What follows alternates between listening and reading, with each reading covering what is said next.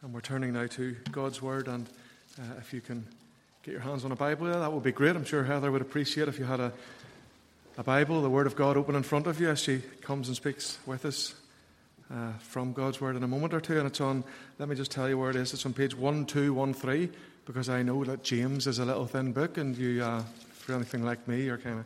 So it's on page 1213 of the Church Bibles. 1213, and we're reading from James chapter 1.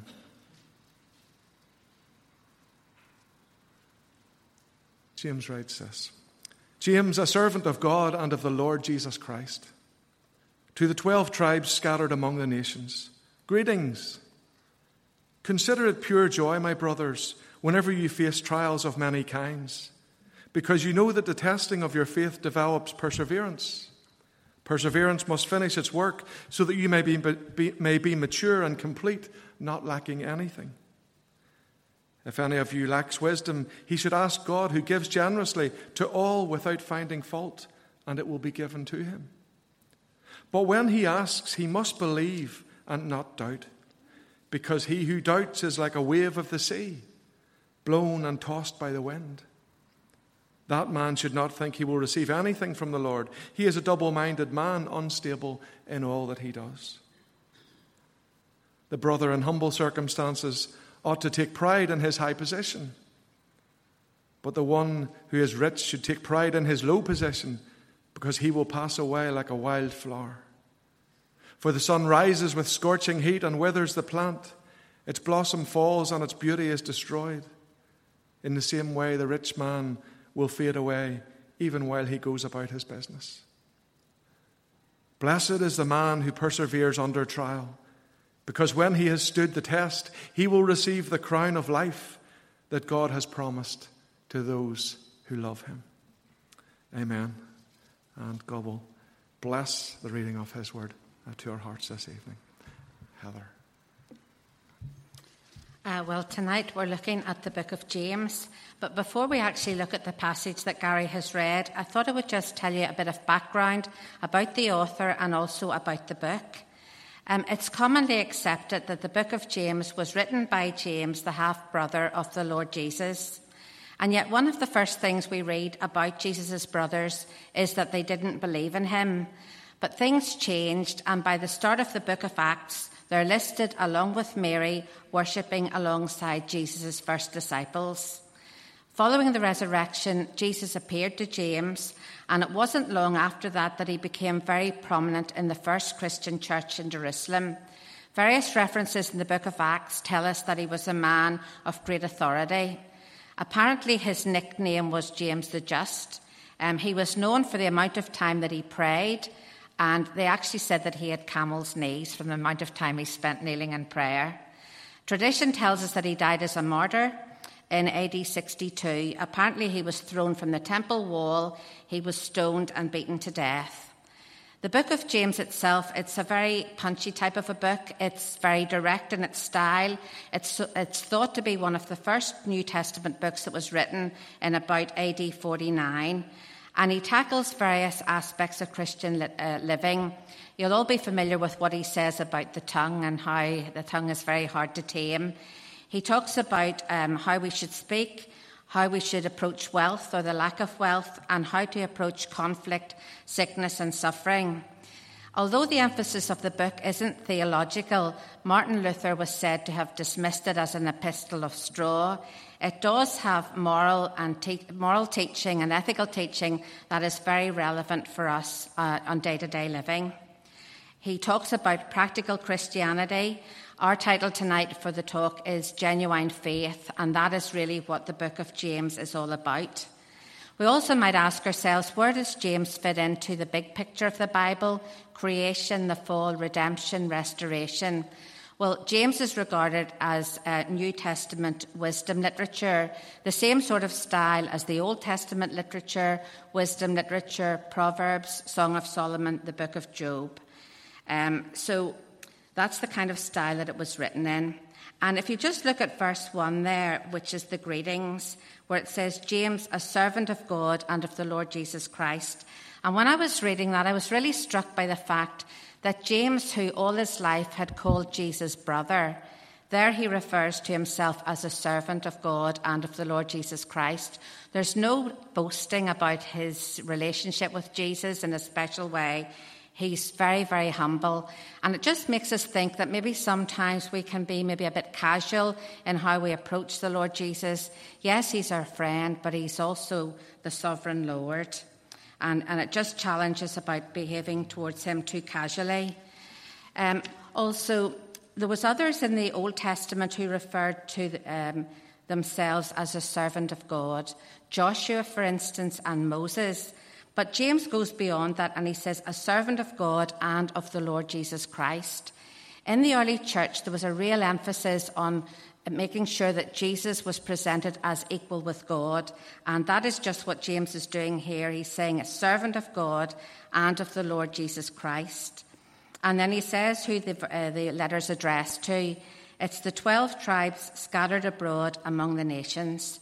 These were the Christian Jews dispersed throughout the Roman Empire. Jewish Christians enduring persecution simply because they were Christians.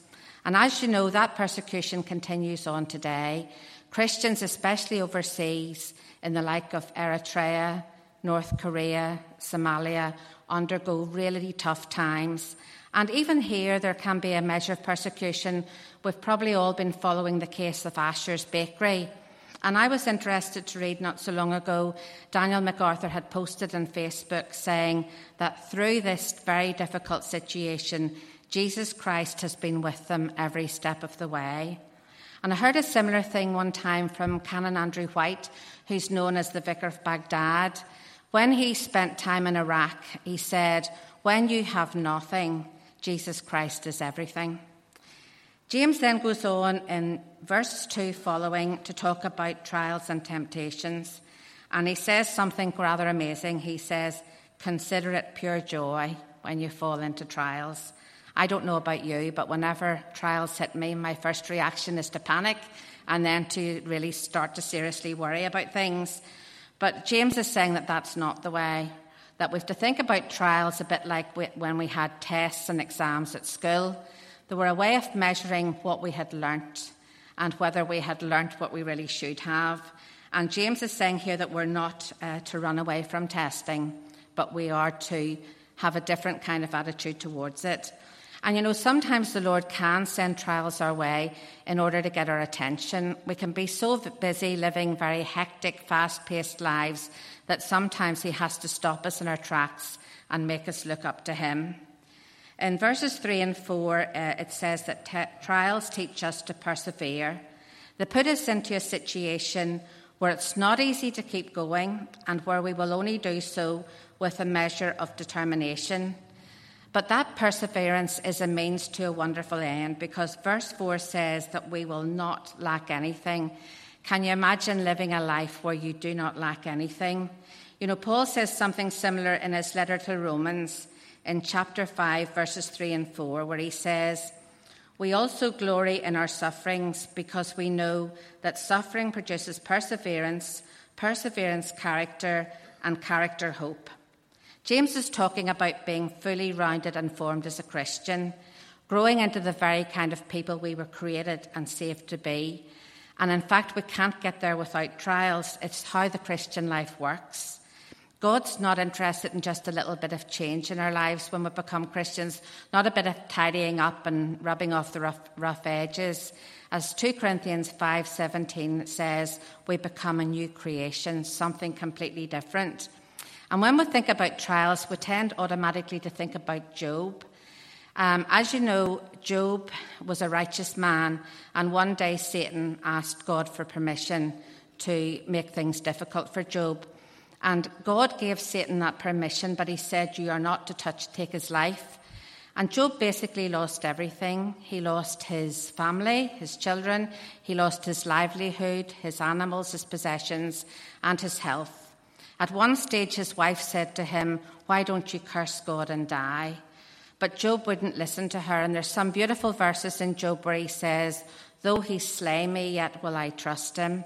And when he has tried me, I will come forth as gold. And when I was thinking about Job, I was thinking this. Job had no idea that the end of his trials was going to be better even than the beginning. He didn't know that when he was going through it. He also didn't know that he was part of something cosmic that was happening, that at one stage there was a talk in heaven between God and Satan. And Job didn't realize that thousands of years later we would be reading a book of his name and that we would be talking about him. And I think sometimes when we go through difficulties, we're so focused in on the difficulties that we do not realize that there is a whole picture going on, a whole spiritual realm that we don't know anything about. And throughout the Bible, not just Job, but many people turned defeat into victory and trial into triumph. Instead of being victims, they became victors. And James tells us that we can have that same experience today. And I know it's easy to say that, and that some people can be going through some really, really difficult times. I talked with a couple this week whose family's been absolutely torn apart, and it's affecting their health. But there is only one way through those difficulties, and that is in and through the Lord Jesus and depending on him. James tells us that there are 4 essentials for victory in trials. The first one is a joyful attitude, and that is very different to the human view of suffering. Whenever we get trials, from a human point of view, the trials can prompt sadness, they can prompt despair, bitterness, or anger. At best, we grit our teeth and aim to get through them, and at worst, we simply give up. But James is telling us too that whenever we face trials, because they shouldn't be unexpected because they're part and parcel of the regular Christian life, the believer who expects the Christian life to be easy is in for a shock. Jesus told his disciples, "In the world you will have tribulation." Paul told his converts in Acts 14 that we must, through much tribulation, enter into the kingdom of God. James talks of many kinds of trials. We can't always expect things to go our own way, even though we'd like that. Some trials come simply because we're human. Sickness, accidents, disappointments, even tragedies. But there is a way to think about these times of suffering that will bring joy. But just a word of caution, not all tests come from the Lord. Sometimes we can bring about trials in our own lives because we move out from under God's protection, we deliberately disobey him, or we commit some sort of sin. For instance, if you are in work and you defraud the company and you lose your job and bring financial hardship to your family, you have nobody to blame but yourself. But the wonderful thing is that even when we do things that are wrong, even when we turn away from the Lord, he is always there to forgive us if we truly repent. And he's the God of not just the first chance, but the second and the third chance. Other trials do come because we're Christians. A couple of years ago, a friend of mine read a verse in the book of Nahum, and it said, "The one who breaketh in pieces is come before your face." And for that lady, it began a period of 2 years where she went through intense depression and at times suicidal thoughts. Now, this was a lady who was involved up to her neck in Christian activities. And she went through those 2 years. She's come out the other end, but it has not been easy, and she does not understand why it happened. But Satan does fight us when we're Christians. The world opposes us, and that makes for a life of battle. There may come times in your Christian life when Satan turns up the heat so much that you feel like giving up. But that can generally be when you're on the verge of a breakthrough or a time of blessing. And if you are going through tough times, never forget that God has promised that you will never be tried beyond what you're able to endure. And I just want to share an illustration with you from the Every Home Crusade. We work with an organisation called Children's Vision in Bogota in Colombia. They have 3 children's homes, they have a school, and they also do medical missions for people who have absolutely no chance of treatment any other way. But 2 years ago, one of their employees took a grudge against them, and they reported them to the Colombian authorities. The Colombian authorities then began to go through Children's Vision with a fine-tooth comb. They took some of the children that they had been looking after, they took them away from them, and they just made things incredibly difficult. And at one stage, things were so hard and so bad that Richard and Janine, who run Children's Vision, actually thought they were going to have to fold the whole thing up. It was just so bad. But they persevered, and at the end of that time, the Colombian authorities came to them and they said, "We can find nothing wrong with your organisation. In fact, it's an excellent organisation." And they returned the children to them that they had taken away. And you know, the amazing thing now is that the Colombian authorities work with Children's Vision. They have given them help. They provide the Colombian army to airlift them into remote parts of Colombia to do their medical missions. In June, the Peruvian Marines, the Colombian Army, are taking a team from Children's Vision into a remote part of the Amazon where they will be working with people who have never heard the gospel of Jesus. And they will be giving them medical care and also using our literature to reach them. Although these are tribal people, there will be those who will be able to speak Spanish to them. And Richard Saunderson from Children's Vision was with us a couple of weeks ago. And I could just see how he has really grown. He probably doesn't see it, but the joy of the Lord was so marked in his life. They went through that period of testing, but it was as if the Lord was saying, "Are you ready for more blessing in your life? Are you ready for more responsibility?" And they had to go through that very difficult time. So the first thing we need is a joyful attitude. And the second thing then is an understanding mind. James chapter 1, verse 3. What does God want to produce in our lives? Patience, endurance, and the ability to keep going when things are tough. God wants to make us patient because that's actually the key to every other blessing. When a believer learns to wait on the Lord, then the Lord can do great things for them. Abraham, as you know, he ran ahead of God. He had a child with Hagar. He brought great sorrow to his home and also to subsequent generations. Moses ran ahead of God. He murdered the Egyptian, and he had to spend 40 years as a shepherd in the desert. You know, the only way that God can develop patience and character in our lives is through trials. Endurance cannot be attained by reading a book or even by praying. We have to go through the difficulties of life. We have to trust God and we have to obey him.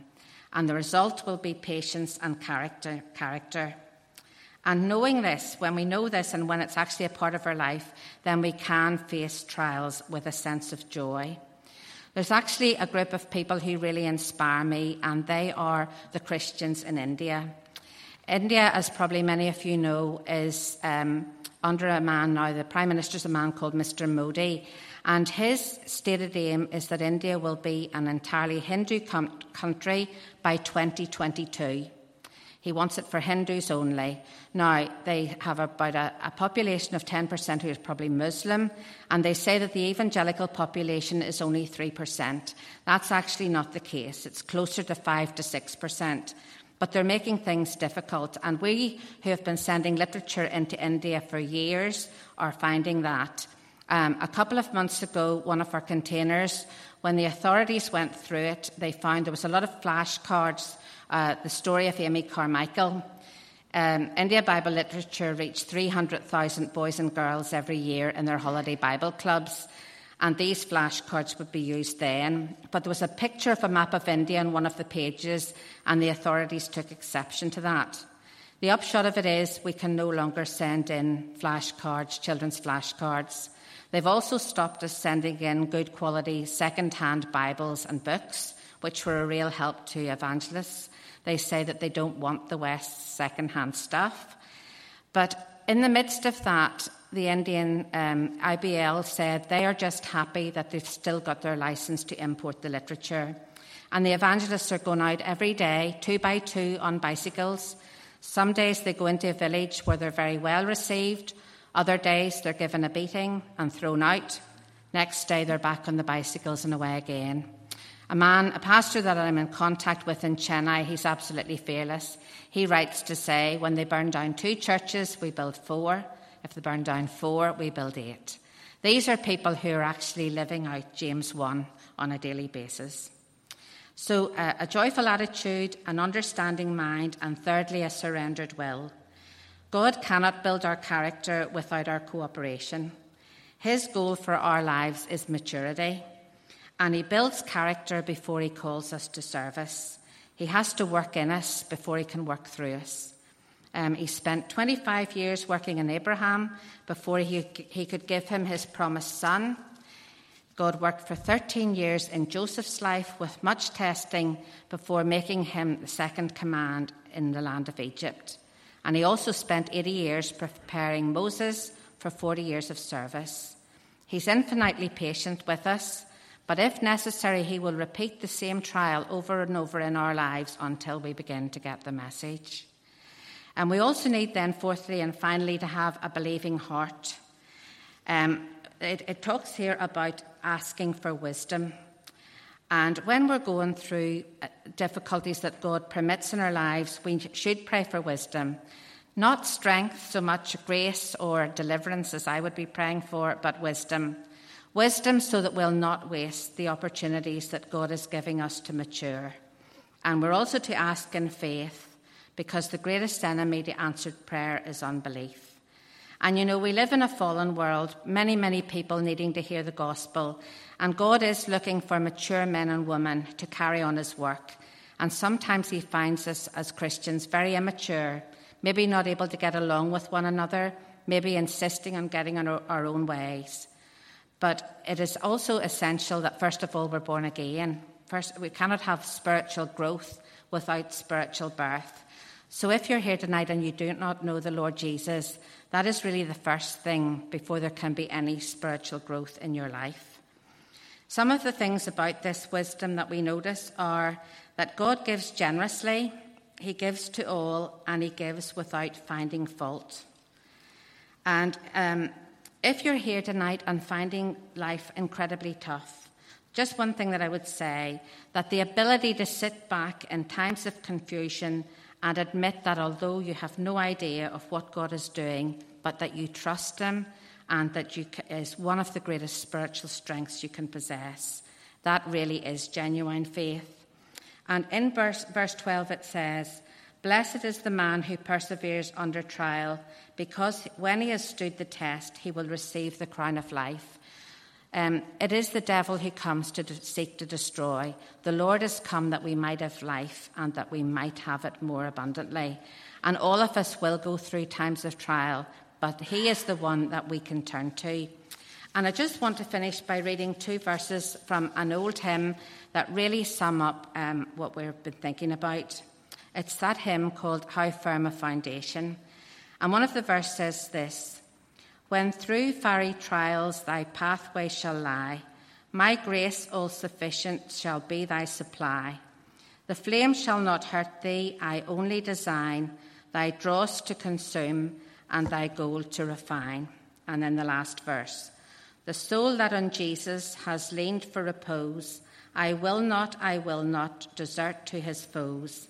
That whole soul, though all hell should endeavour to shake, I'll never, no never forsake."